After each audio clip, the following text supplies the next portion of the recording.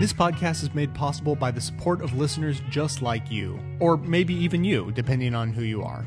Now, welcome to the award-winning Best of the Left podcast with clips today from The Rachel Maddow Show, On the Media, The Daily Show, NPR, The Young Turks, and Le Show, with a bonus clip today for our iPhone app users from Thom Hartmann.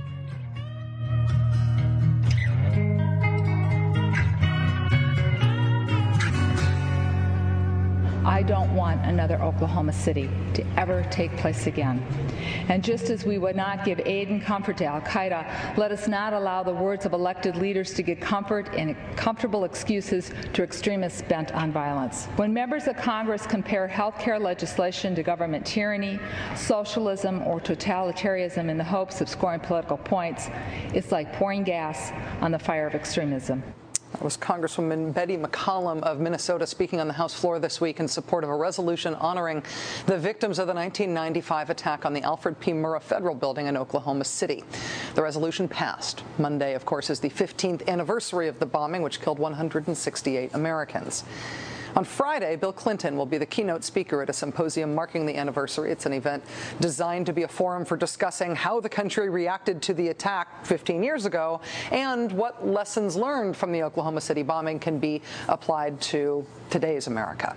On Monday, our next guest, Secretary of Homeland Security Janet Napolitano, will be in Oklahoma City itself for the official remembrance ceremony. Also that day, again on the anniversary of the bombing of the federal building in Oklahoma City by Timothy McVeigh, an anti-government extremist with ties to the militia movement, there will be two marches on Washington. One's being called the Second Amendment March. It's leading up to their march on Washington. This group has been holding armed rallies at state capitals from Kentucky to Montana to Virginia, anti-government marches and rallies at which participants are encouraged to wear and display their guns.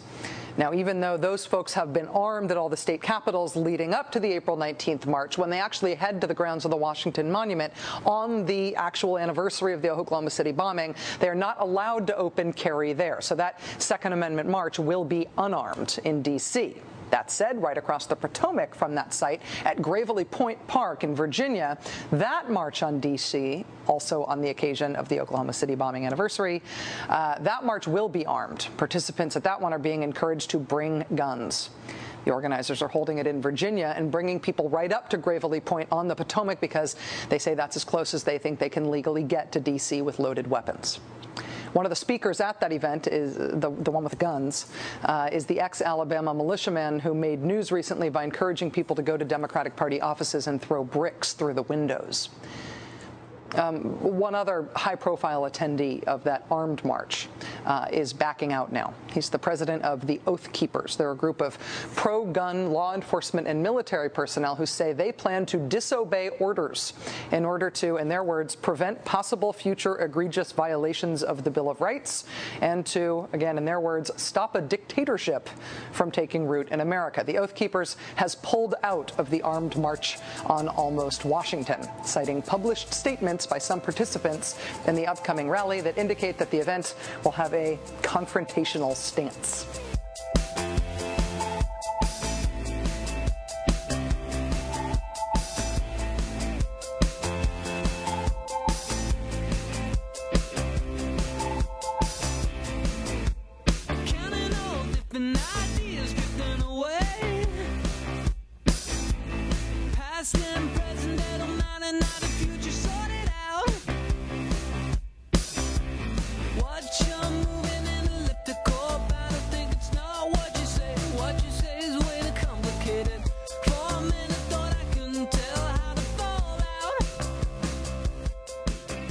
Years ago this Monday, Timothy McVeigh exploded a truck bomb outside the Alfred P. Murrah Federal Building in downtown Oklahoma City. The blast killed 168 people, including 19 children, and was, until September 11, 2001, the deadliest terrorist attack on American soil. McVeigh had ties to the militia movement and was retaliating for the government's raid on the Branch Davidian compound in Waco, Texas, exactly 2 years earlier. But before the FBI identified McVeigh and co-conspirator Terry Nichols as the prime suspects in the bombing, many terrorism experts and news reporters speculated that there might be a Middle East connection. The first World Trade Center bombing had occurred only 3 years before, and there was the Bosnian genocide, the ethnic cleansing of Muslims at the hands of militant Serbs and warlords. Views of the American Muslim community were shaped by that context. Reporter Scott Gurian looks back at the rush to judgment by the media and by law enforcement. In the 36 hours following the bombing, the Council on American Islamic Relations documented hundreds of cases of what it calls anti-Muslim backlash across the country. There were reports of vandalism and death threats. Talk radio callers went off on racist rants, and a pregnant Iraqi refugee in Oklahoma City suffered a miscarriage after a group of people threw rocks through her windows and shouted anti-Islamic epithets. Imad Inshasi, the president of the Islamic Society of Greater Oklahoma City, said his fear was sparked the moment he heard the blast. I remember very vividly that I was going to the bank to make a deposit at 9:01 where I could hear a very loud explosion. My secretary at that time, she told me this sounded like some kind of a thunder or something. I said, well, having lived in Lebanon, this sounds like an explosion. Governor, describe for us, as you walked through the building, what did you see? Well, it's Beirut. I mean, it's just incredible. Sure enough, on the radio, the news was some kind of an explosion downtown, still not familiar with what it was. And not too far after that, when it was concluded that it was some kind of a car bomb and so on and so forth, the news traveled very fast, and all of a sudden on the news they were looking for 2 Middle Eastern Arabs with a description that fits my profiles, and we realized that it's going to be troublesome. 3 suspects, 3 men, 2 of whom are described as Middle Eastern.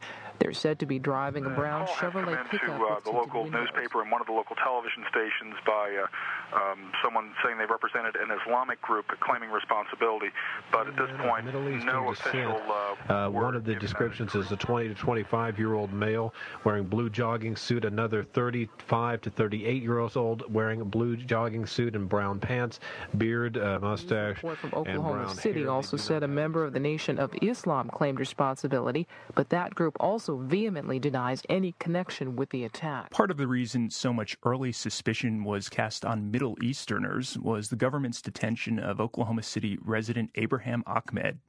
Ahmed was a Palestinian American en route to visit his family in Amman, Jordan on the morning of April 19th. He fit the FBI's profile, and the contents of his luggage raised some suspicions, so he was taken into custody at London's Heathrow Airport, sent back to Washington, and held for 3 days.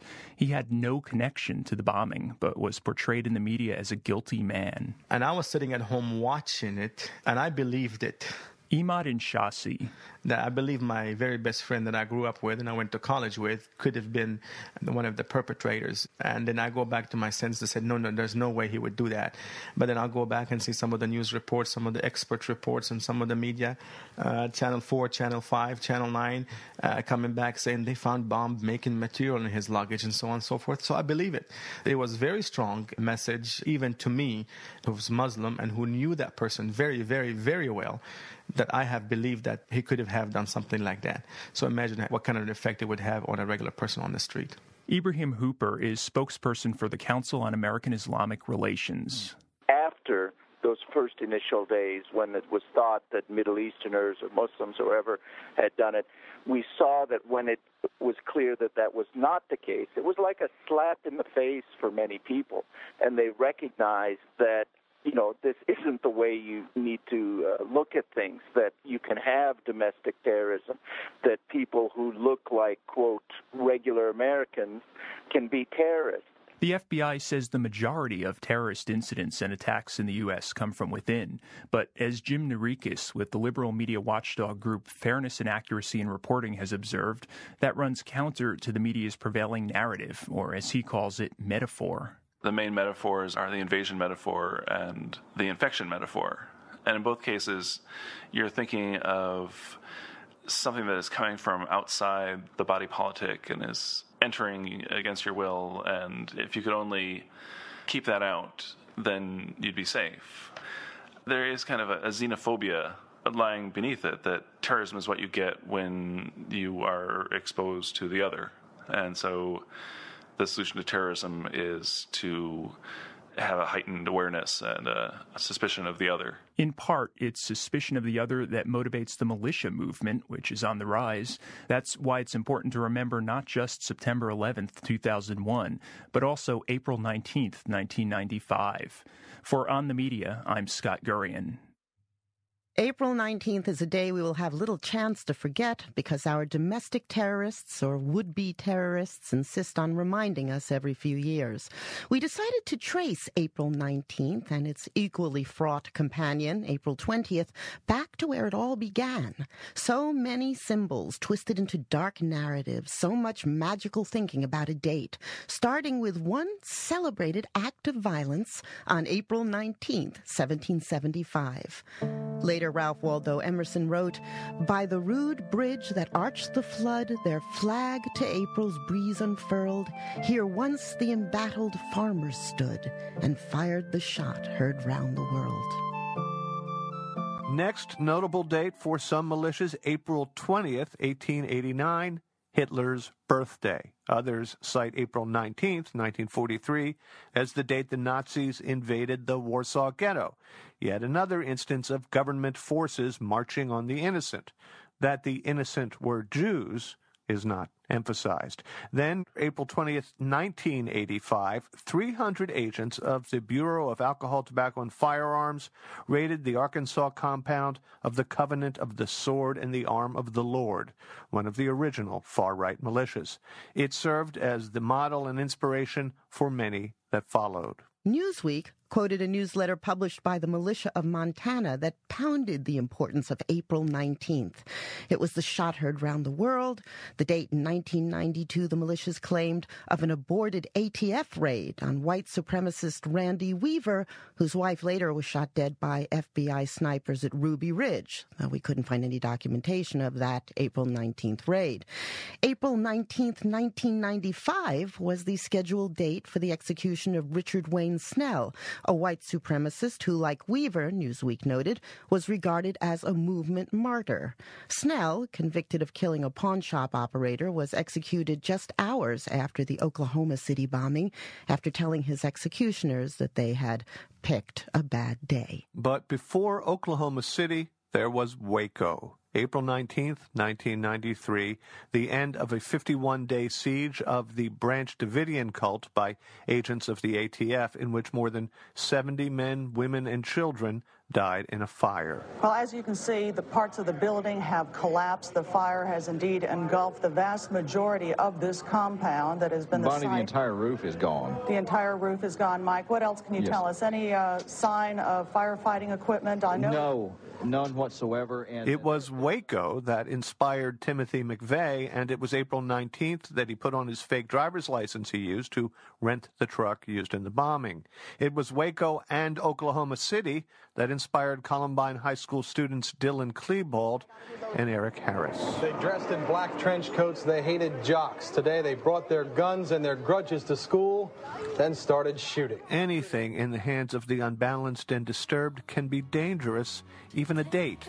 April 19th has been anointed a day of remembrance, and it's worth remembering that there are people out there whose calendars are marked a whole lot differently than yours or mine.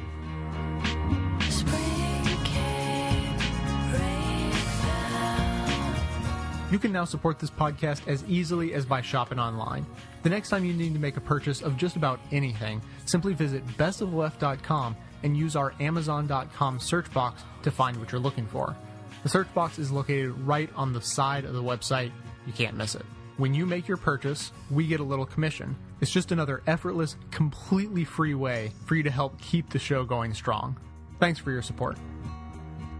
Someone come and take me away.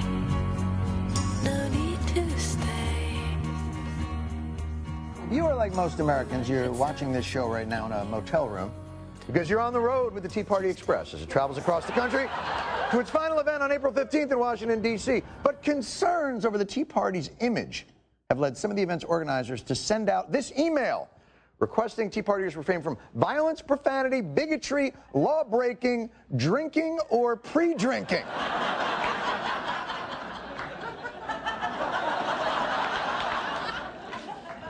I have to say, This whole event sounds kind of lame now. Like it's going to be an actual tea party. By the way, if you're sending out that email, could you CC every sports stadium in the country? I'm just speaking as a father who's attended a sporting event with a 5-year-old and had to have that awkward, "Daddy, what's a blind sucker?" conversation.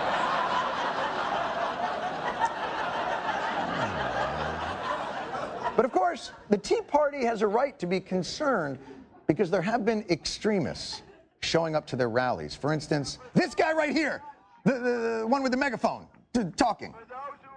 I don't want to make you sick, but I brought an abortion to show you today. Yeah, that's a Louis Gohmert of Texas. He is a Republican congressperson. See, if the Tea Party is going to have any kind of mainstream success, it is going to have to distance itself from these Republicans. Here's one excusing the terrorist who flew his plane into an IRS building. I think if we'd abolished the IRS back when I first advocated it, he wouldn't have had a target for his airplane.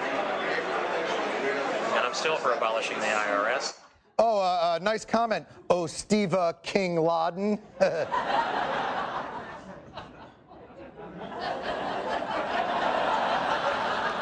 And the bigotry thing isn't going to go away unless the Tea Party moves away from Republicans on the issue of race.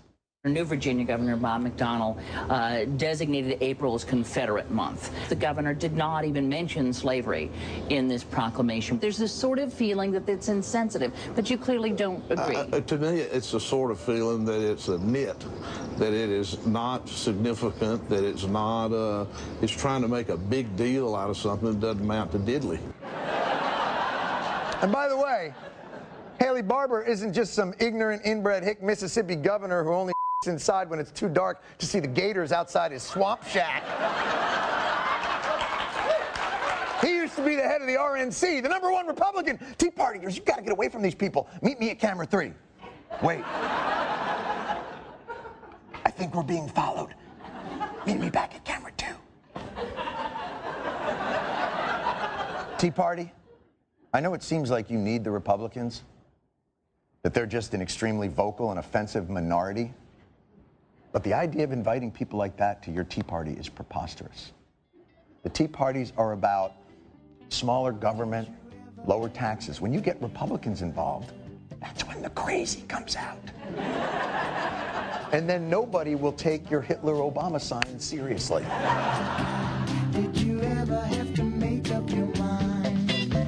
Did you ever have to finally decide and say yes to one and let the other one ride? There's so many changes and tears you must hide. Did you ever have to finally decide? Sometimes there's one with big blue eyes, cute as a bunny, with hair down to here and plenty of money. And just when you think she's that one in the world, your heart gets stolen by some mousy little girl, and then you know you better make up your mind. 15 years ago, in the aftermath of the Oklahoma City bombing, just 4 days after the bombing, President Bill Clinton, who was then in his first term, spoke at a prayer service in Oklahoma City. I've received a lot of letters in these last terrible days. One stood out because it came from a young widow and a mother of 3 whose own husband was murdered with over 200 other Americans when Pan Am 103 was shot down. Here is what that woman said I should say to you today. The anger you feel is valid, but you must not allow yourselves to be consumed by it. The hurt you feel must not be allowed to turn into hate, but instead into the search for justice. The loss you feel must not paralyze your own lives. Instead, you must try to pay tribute to your loved ones by continuing to do all the things they left undone, thus ensuring they did not die in vain. Wise words from one who also knows. President Clinton also that day addressed the country at large and addressed the climate in which the bombing took place, the movement that the bomber emerged from. To all my fellow Americans beyond this hall, I say, one thing we owe those who have sacrificed is the duty to purge ourselves of the dark forces which gave rise to this evil.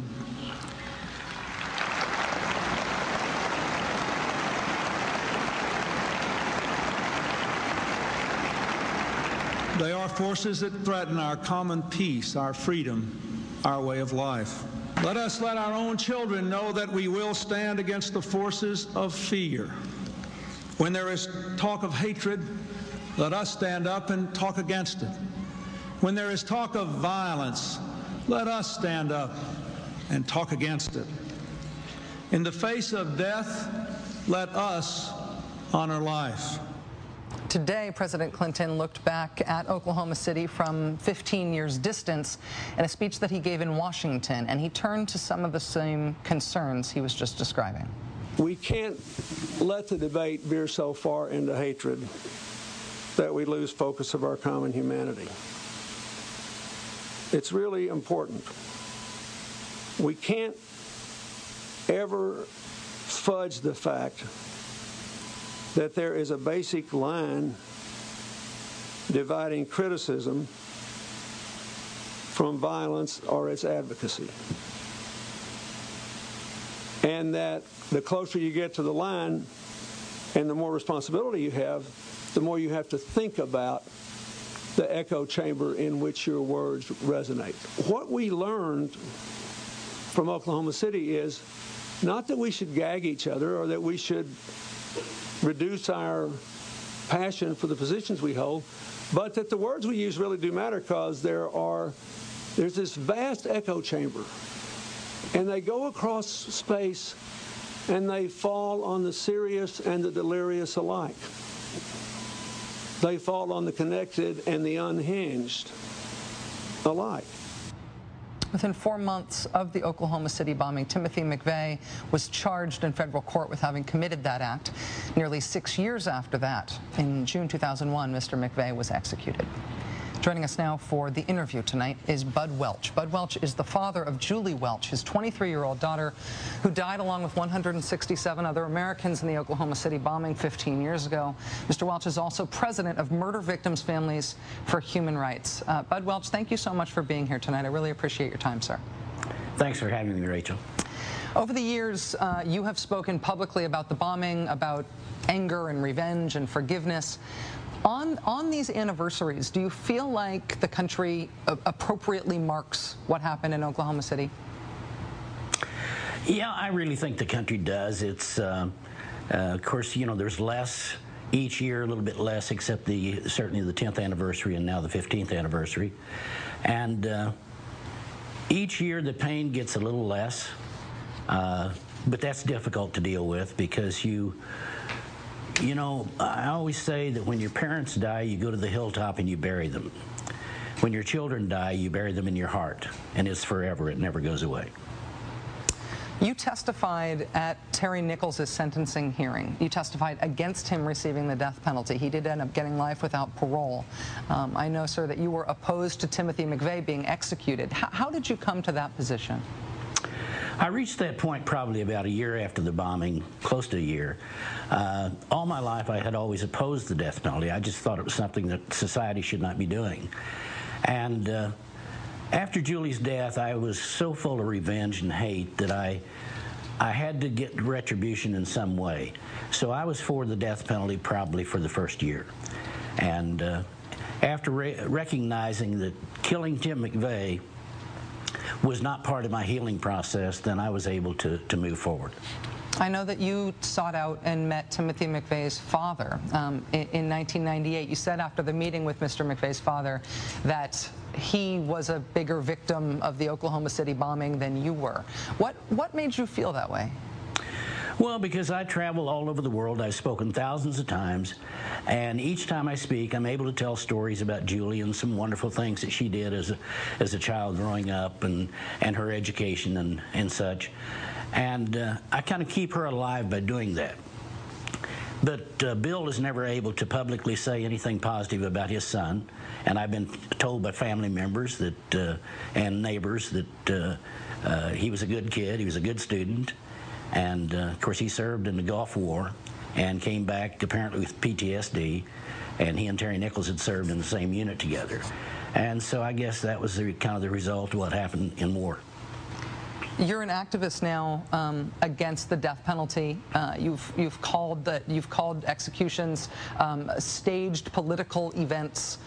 What do you mean by that? And how do you try to bridge the gap between other people who are families of murder victims who feel opposite than you do, to feel the opposite way that you do about capital punishment?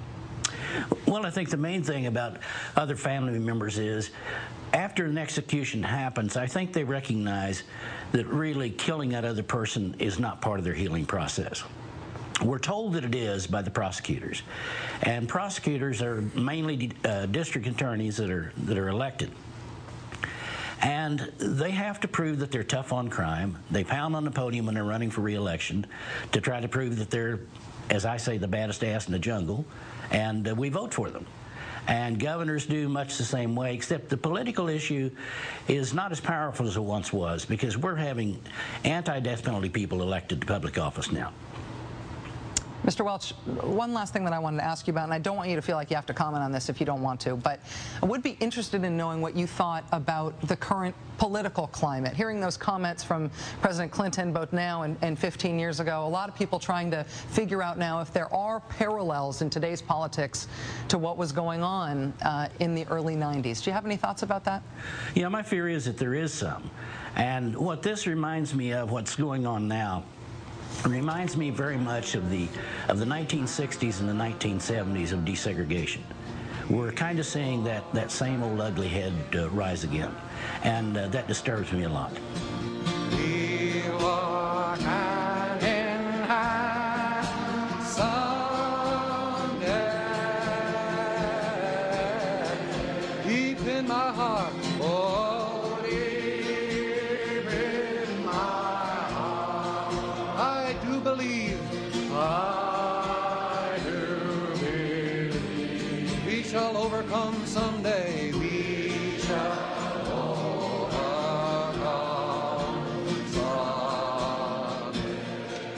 The FBI recently arrested 9 members of a Christian militia in Michigan, ending a nearly year-long investigation. The 2 key characters in the case are 45-year-old David Stone, the group's alleged leader, and his son Joshua, who is said to be second in command. The 2 are now being held on weapons and sedition charges. Prosecutors say the group had hoped to spark a violent standoff with the government and in the process goad other militias into battle. But what makes this story different is how those militias reacted. Instead of helping the group, they played a crucial role in bringing it down. NPR's Dina Temple-Raston reports from Michigan. I'm standing in front of the 2 trailers where David Stone and his family lived, about an hour south of Detroit. The yard outside the Stones' home is littered with discarded bikes, old tires, and a rusting washing machine. And it's here that the Stone family started a Christian militia they call the Hutari. It's inside these 2 trailers that prosecutors say the group hatched a plot to gun down a single policeman, and then, in a second wave, attack the officers who would show up at his funeral. You just never know when there's people out there that are crazy. That's Angela Case. She's a meat cutter at a local supermarket in Adrian, Michigan, and she lives not far from the Stone family trailers. She heard gunfire out that way, but as far as she knew, there were just a lot of farmers over there. I think everybody thinks that, like, oh, well, they're all, they're all like toting guns around and stuff, and it's like, no, we're mostly farmers and stuff. Lenawee County in southeastern Michigan is farm country, all barns and flat fields that seem to go on for miles. It's also militia country. Informal groups of heavily armed men who do everything from compass reading to sharpshooting out in the woods. There are dozens of militia groups in Michigan. That makes it second only to Texas. So armed men in camouflage aren't so out of the ordinary. Even so, David Stone and his son Joshua stood out. I think going back a couple of years ago, we kind of got wind of this group and that there could be issues with them. That's Andrew Arena. He's the FBI's special agent in charge in Detroit. Like any extremist group, I don't think in reality they believe that they're going to personally overthrow the U.S. government. I think the plan is to basically be the match or the spark to ignite the revolution.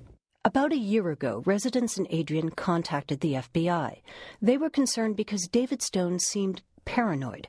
Even local militia members were alarmed. Law enforcement officials told NPR a member of one militia decided to infiltrate Stone's group just to keep an eye on him. That militia member became a cooperating witness for the FBI.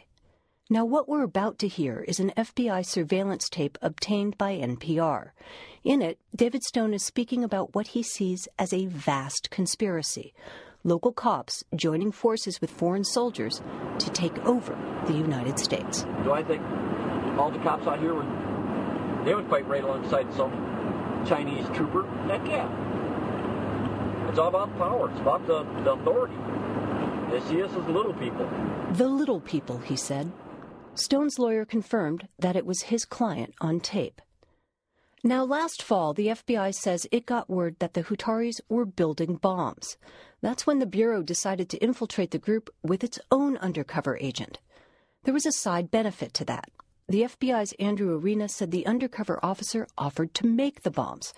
That meant the FBI would be in charge of the explosives. We were very fortunate to be able to insert an individual who was able to kind of take that role.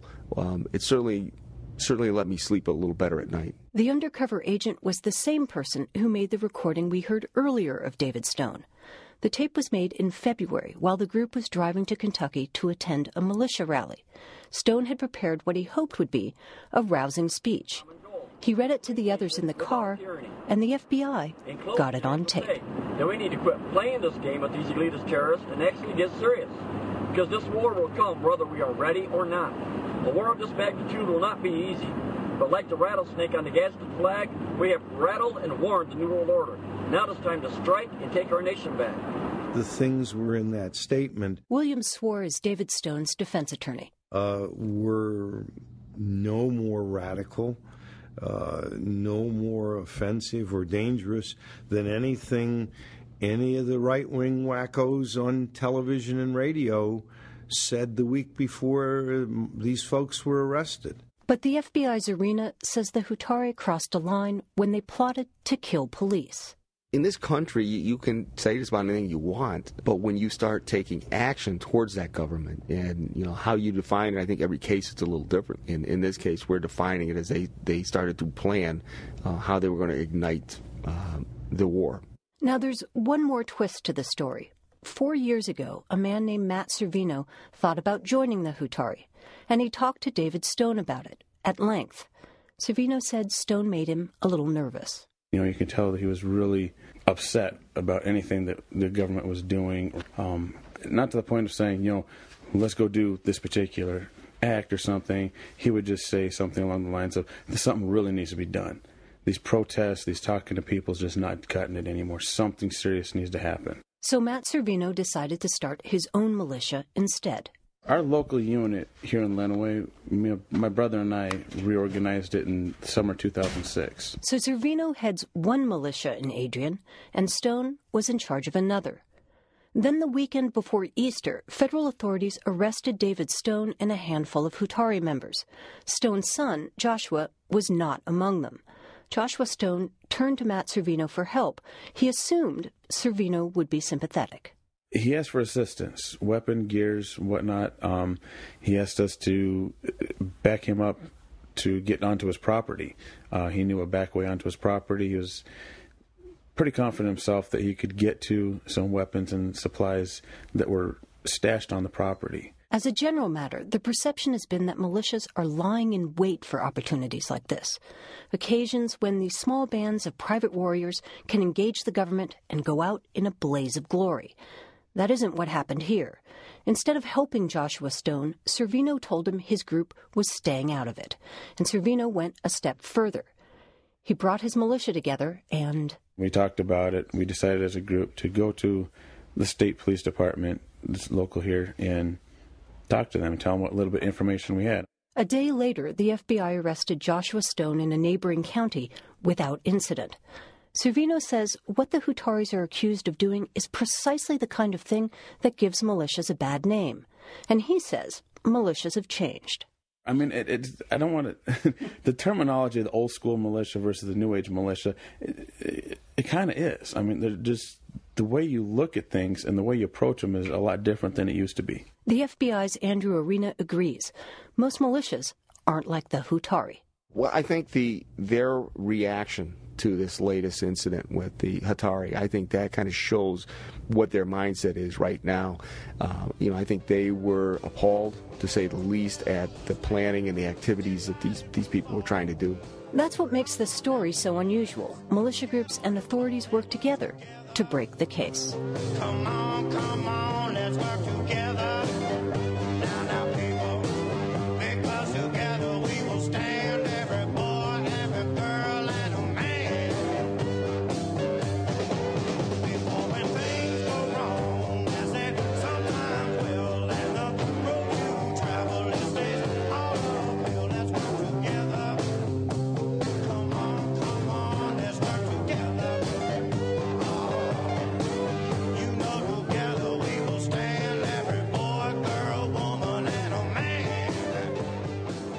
I wanted to start with the story of Steve Cohen.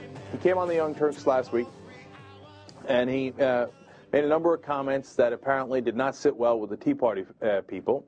You're going to hear some of those comments in a second. They were played by a lot of the national media.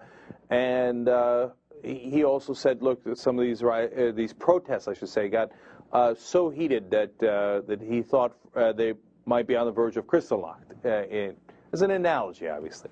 So the right wing was crazed about this, and all the big websites on there, and Free Republic, Red State, Hot Air, FoxNews.com, etc., they all hyped this thing up. And the general theme was, how dare he, when in fact, of course, we are not racist, the Tea Party people are not, and these right-wingers are not. And it's a scurrilous charge for him to say that, and for him to claim that, we're on the verge of violence. Well, of course, great irony, as usual. Well, it's not irony, it's appropriate. It's exactly what Steve Cohen was warning about.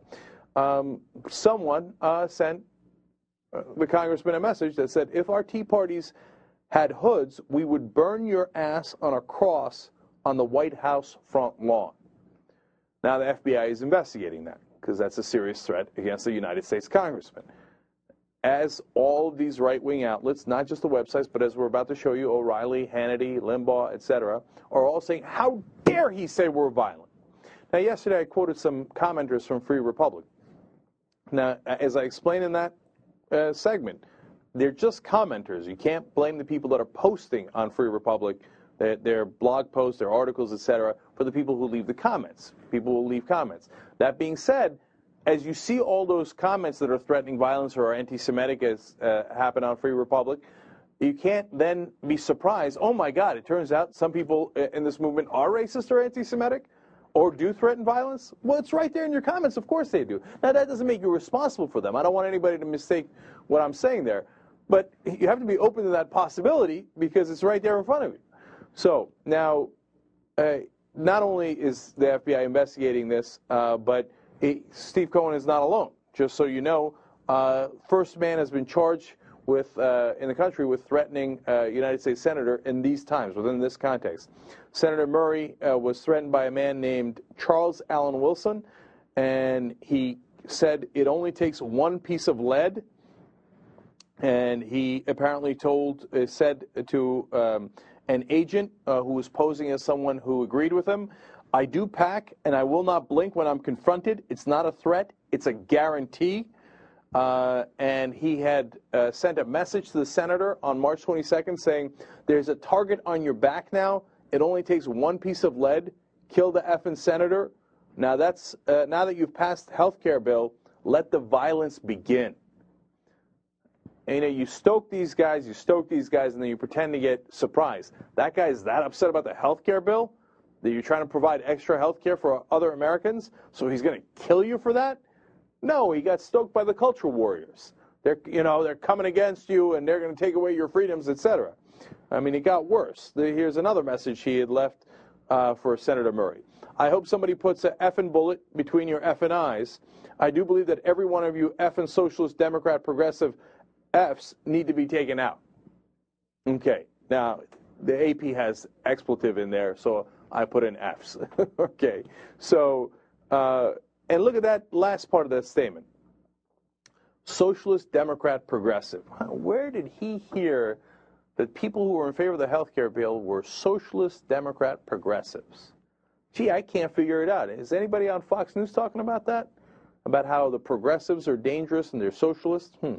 And he concluded that note by saying, I want to effing kill you. So, obviously, at some point, federal agents said, this guy might be very, very serious. So they went and arrested him because he did a crime, a very specific threat. You're allowed to say, hey, I don't like somebody, I don't like that bill, I think it's terrible. You're allowed to say a lot of things. You're allowed to say a lot worse than that. But you can't say, I am going to kill that senator, I'm going to put a bullet in her. That's a threat, okay? And obviously, that is something that can be prosecuted and should be prosecuted. And they're looking into the people threatening Steve Cohen. Have you had enough excitement now, more than you ever did? You never wanted to be treated like a woman. You maintained you was just a kid. Well, at least you were of age, my dear. These days, kids, they grow so fast. You never wanted to be committed to the present. You're too busy living in the past.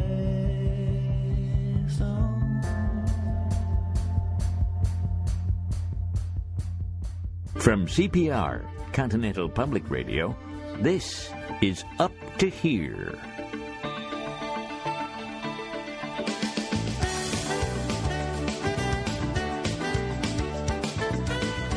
Up to Here, a daily once-over not so lately on the story at the top of what's behind today's news. I'm Milton Getzler, sitting in for Alegria del Fuego Godoy, who's on assignment.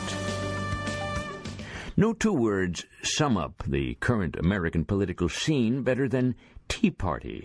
From the angry rallies last August against the health care plan, the Tea Party movement has grown into a large and growing movement, a series of meetings, marches, and at least one convention.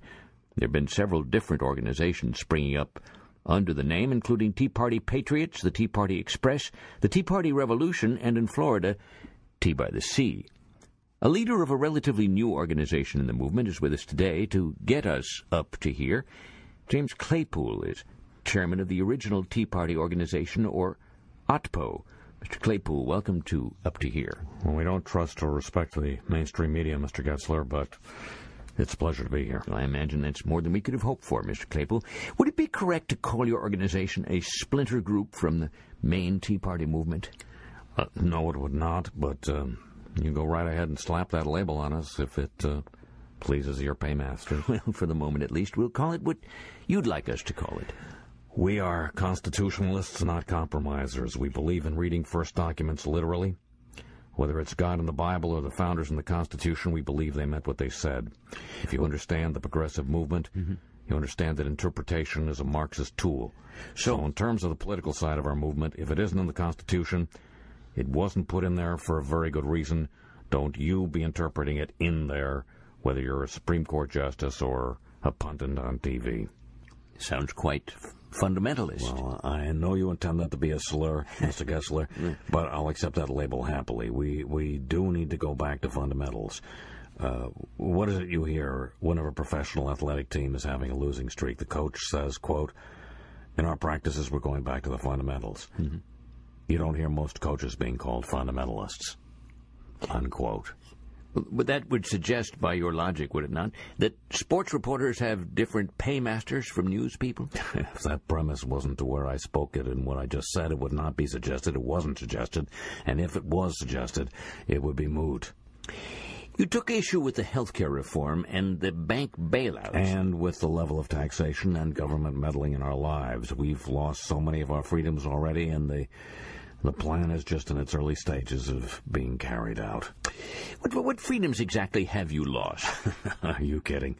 The government not only is now telling me I have to buy health insurance, they're telling me there are certain cars I cannot buy.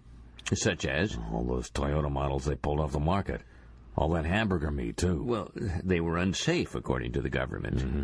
And tomorrow they could decide that this program's unsafe. So you oppose all safety regulation by the federal government? You can look in the Constitution until the cows are blue in the face, and you will not find the word safety mentioned once in there, not one time. I will pay $10,000 cash money. Anybody can find the word safety in the United States Constitution. So you would have, going back to perhaps the first product recall of the modern era, you would have fought for the right to purchase Bon Vivant canned Vichyssoise contaminated with botulism? Well, I question whether any American would choose to buy a product called Bon Vivant anything. So, yes, if somebody wanted to do that, I think they should be free to take the consequences. There's nothing in the Constitution about botulism.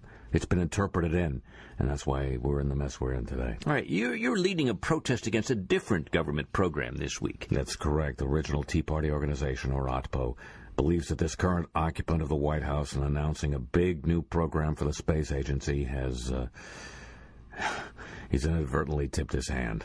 And in fact, you're holding an anti-space program rally near Cape Canaveral this coming Wednesday? Yes, sir. It's the Houston We Have a Problem Day, and we hope to be able to claim that thousands of people showed up to demonstrate that we're tired of having our tax dollars stolen to pay for programs that the founders of this country would never have approved. You can't imagine Thomas Jefferson calling for a program to build a vehicle to visit an asteroid, any more than you can imagine God waking up one morning and saying, "Oh, I have to bestow some new rights on mankind. I totally forgot about the gays." So you think because the words outer space aren't mentioned in the Constitution? Exactly. And so we'll be having some excellent speakers. Bristol Palin has indicated conceptual willingness to attend. And since Florida's an open carry state, we'll be bringing plenty of firearms. You said earlier you thought the administration is tipping its hand when the president announced a new direction for the space program away from moon landings. Mm-hmm. What exactly did you mean? Did any of you folks in your editorial meetings ever ask yourselves, why does this so-called president suddenly decide the moon is off limits? The Chinese are going there. The Indians are going there. What doesn't he want Americans to find on the moon? Now, I don't think any of us knows for sure, but could it be the ancestral home of the so-called Obama family? I personally can't think of another reason. You're suggesting that President Obama was not born on this planet? No. See, the difference between Tea Party people and media folks like you is that I am open to the possibility of seeing things a different way. That doesn't mean I've closed my mind to the possibility that he could have been born on this planet. Mm-hmm. But up to and including this very moment, none of us, including you people, have seen any proof that he was born on this planet. Or if so, you've been deliberately withholding it for some reason, maybe just to keep the subject of his planetary home from even entering the conversation, which is interesting. You think there's evidence of his ancestry on the lunar surface that could be found by astronauts? That's a trick question. Maybe on the surface, maybe buried under the dust. I am not an astrophysicist. I'm just a taxpayer who's tired of being lied to. Finally, Mr. Claypool, some Tea Party organizations have had links to noted Republicans. Some groups have gotten funding from Freedom Works, which is headed by former House GOP Majority Leader Dick Armey. All right, now look, if you're suggesting that the official Tea Party organization, or OPTO, is not profoundly grassrooted, you just may be putting a target on your own back. Let me say this. Any group of patriots that needs a Dick Armey behind them won't have me standing in front of them. James Claypool from the original Tea Party organization. Or OTPO. Or OPTO. Thanks for getting us up to here. Spacemen came down to answer some things. The world gathered round from paupers to kings. I'll answer your questions, I'll answer them true. I'll show you the way, you know what to do. Who is wrong and who is right? Yellow, brown, black or white? The spaceman, he answered, you no longer mind. I've opened your eyes, you're now colorblind. Racial, so...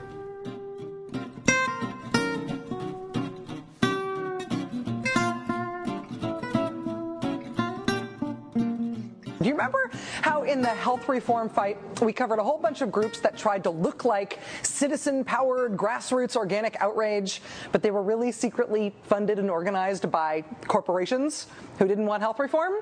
It looks like that same thing is going on now with Wall Street reform. Meet the old fake boss, same as the new fake boss. That story is ahead. The interview tonight is Richard Clarke, the man who was right in his warnings about al-Qaeda before 9/11 and who now wears as a badge of honor the fact that Dick Cheney tried to blame him for that attack after the fact. Plus, we will meet the Senate candidate who wants to pay doctors in chickens.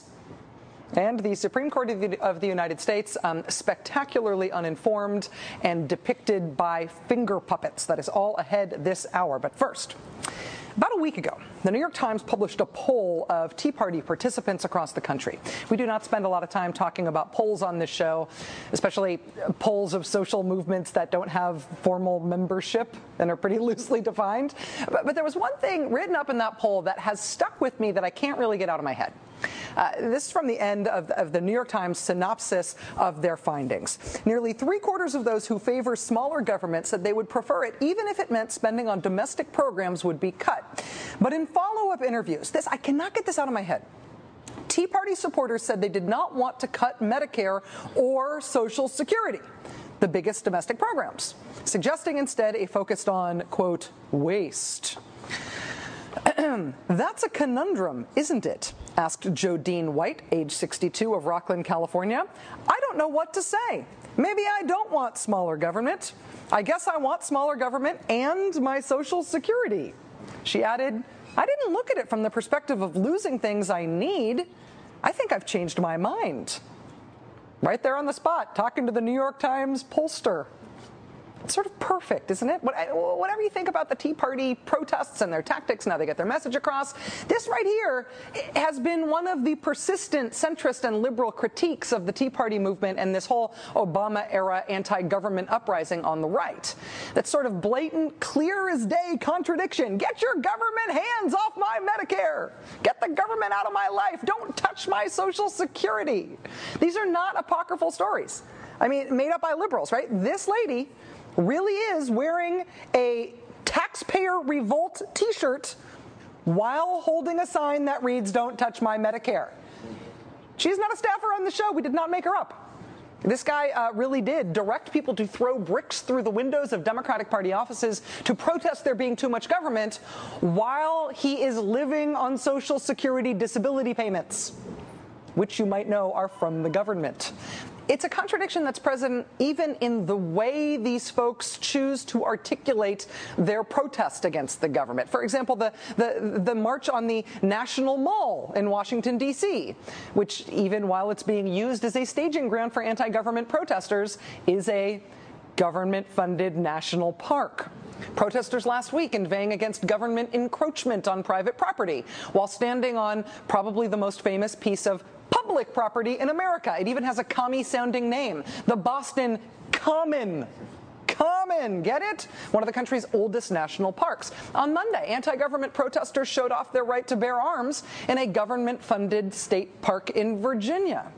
You might remember when Tea Party folks converged on Washington, D.C. for the big 9/12 anti-government march last year. In addition to using a national park for the site of their protest, one of the great footnotes to that protest were the complaints by many 9/12 protesters that the public transportation system that they used in D.C. to get to their anti-government march, they didn't feel was up to their standards. Here's how we covered it at the time. Occasionally you come across something when you're reading the news that can't be improved upon with comment. So here, without comment, is from today's Wall Street Journal. Quote, protesters who attended Saturday's Tea Party rally in Washington are unhappy with the level of service provided by the subway system.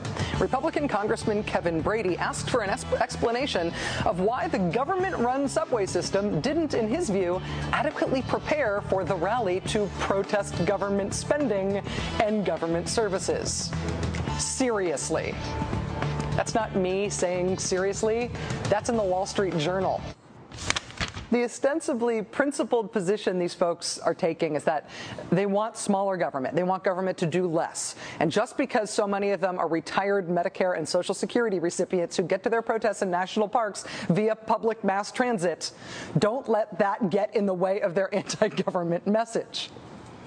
When you are shown to demonstrably not believe something you say you believe, that's hypocrisy. And reasonably speaking, it should undermine your claim that you're acting on principle. You can't say you hate government-run health care, for example, and then profess your love for Medicare. It is one or the other, or you don't make any sense.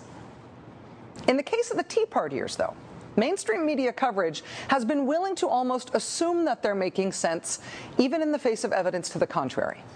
Because the idea of being in favor of smaller government, the idea that government is inherently wasteful and incompetent and should be shrunk, because that idea has shifted from a conservative movement talking point 30 years ago to centrist beltway common wisdom today, sometimes we don't even recognize the hypocrisy when it's right in our face.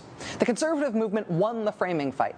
It doesn't sound crazy anymore to rail against the federal government while standing in a national park, until you really think about it. I mean, imagine anyone protesting in favor of government. Imagine for a minute if people were actually out there protesting for government not to go away and shrink, but to be better, to stay the same size, or maybe even to do more. Imagine if people were protesting against cuts to government that were going to hurt their quality of life. It might not get as much airtime as the Tea Party anti-government protests, but that is, in fact, some of what's going on out there in America right now. If you were in Atlanta, Georgia today, you might have seen big mass transit buses and trains marked with giant red X's across them. Every bus or train with an X on it represented one that's scheduled to be cut from service as a result of the Atlanta transit system's massive budget deficit. The X's were drawn on by transit employees. In Cleveland, Ohio yesterday, hundreds of people jammed into a crowded school board meeting to protest that city's decision to lay off more than 500 teachers in order to make up a $53 million deficit. That decision is going to result in a 40-to-1 student-to-teacher ratio in Cleveland classrooms. When does money precede education of our children?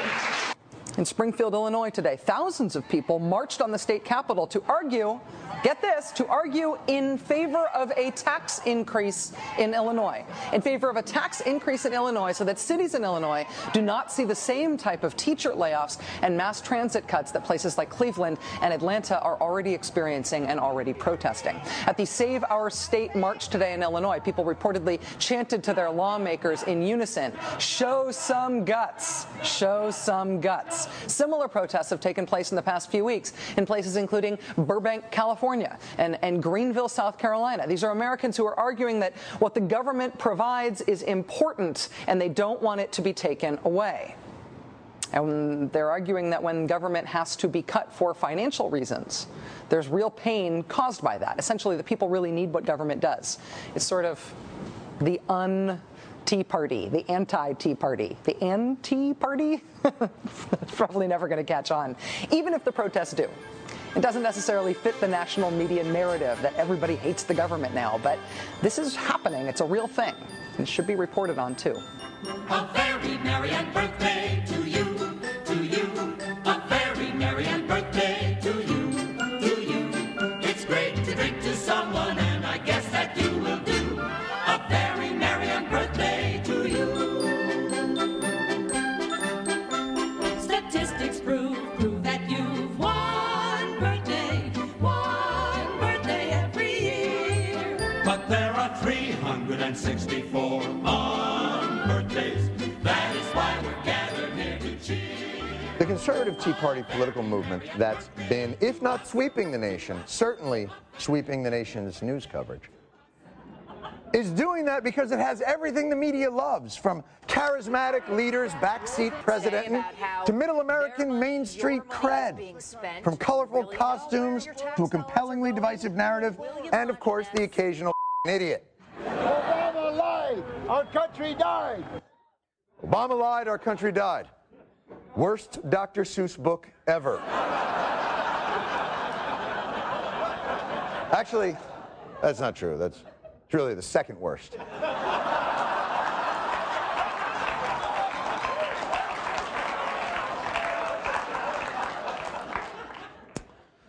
Every night before my kids go to bed. Read them green eggs and anal warts. Good night, sweetie. Well, today, April 15th, tax day, was the culmination of the Tea Party Express tour, which climaxed with a massive rally today in the nation's capital. I wonder which aspect of the movement the media will focus on.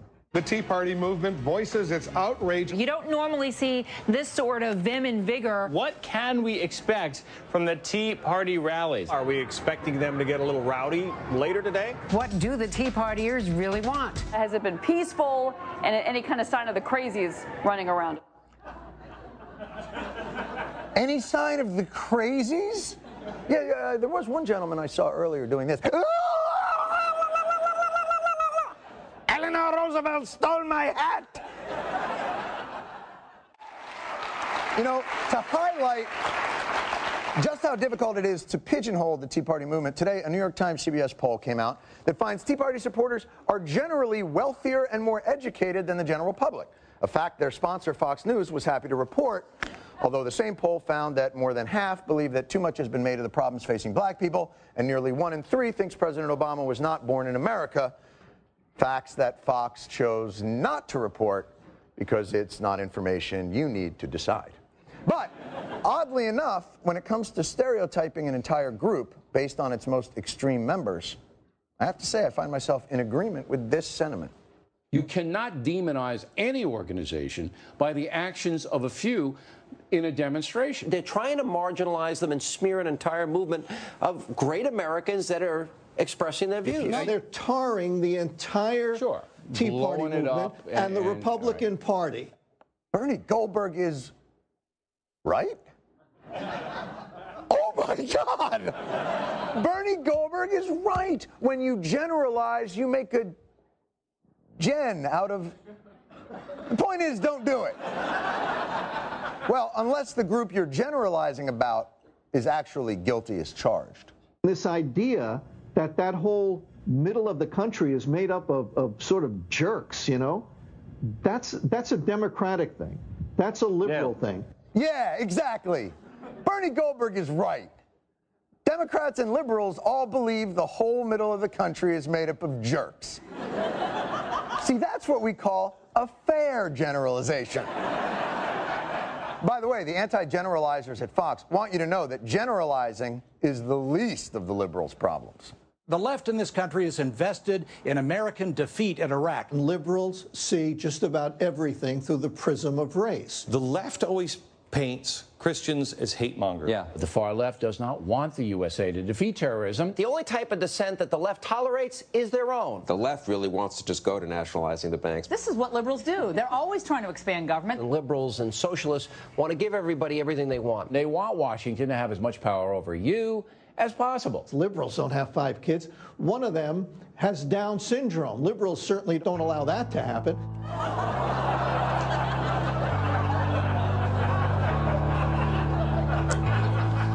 You know, I've said it before and I'll say it again. Go yourselves.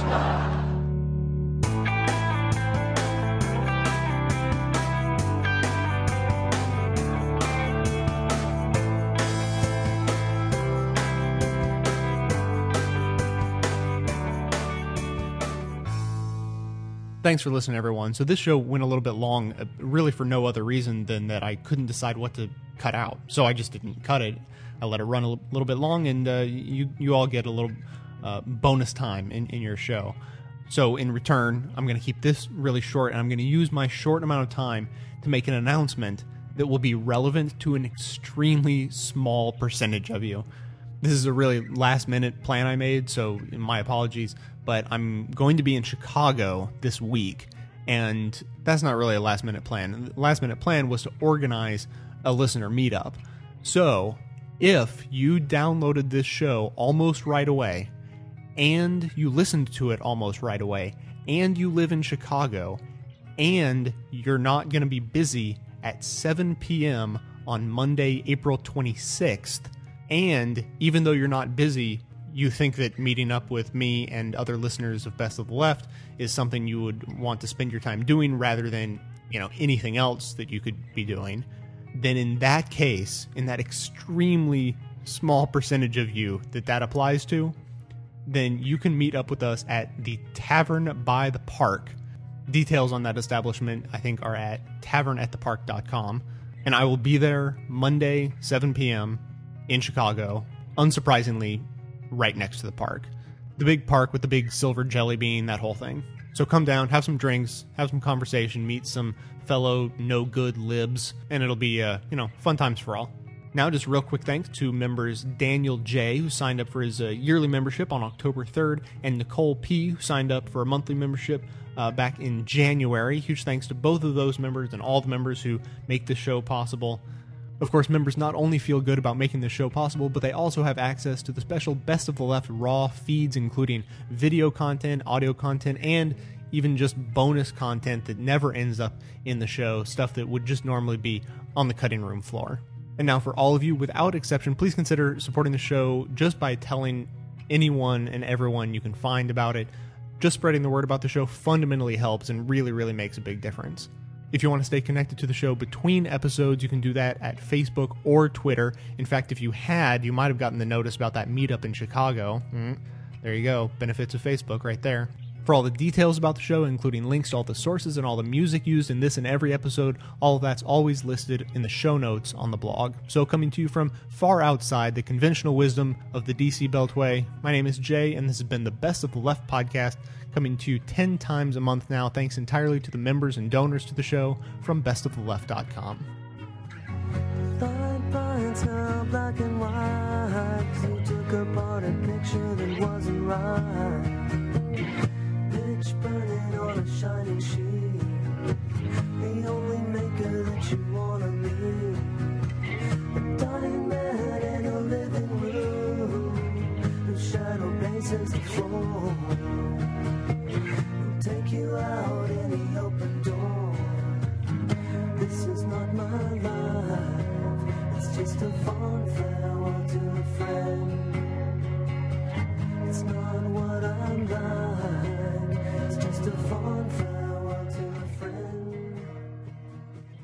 Hi, my name is Mike. Could I have your ears for a real short rant? This message is totally unsolicited. In fact, the only way you could be hearing my message right now is because Jay heard this very same recording and gave me a little space, so thanks, Jay. Hey, talk about penny pinching in this economy. I've whittled down a normal middle-class existence to my current bare-bones income, and I do it on early Social Security retirement. That's 25% less than regular Social Security. $5 is a lot of money to me, but I consider it important enough to give those dollars to Jay every month to further his great program, the twice-weekly Best of the Left podcast. So if you could possibly squeeze a subscription into your budget, do it. Hey, if I can come up with a $5 every month, I think most people can. And if you can't, keep listening, do those free things that Jay asked you to do, and then subscribe when you can. Thanks.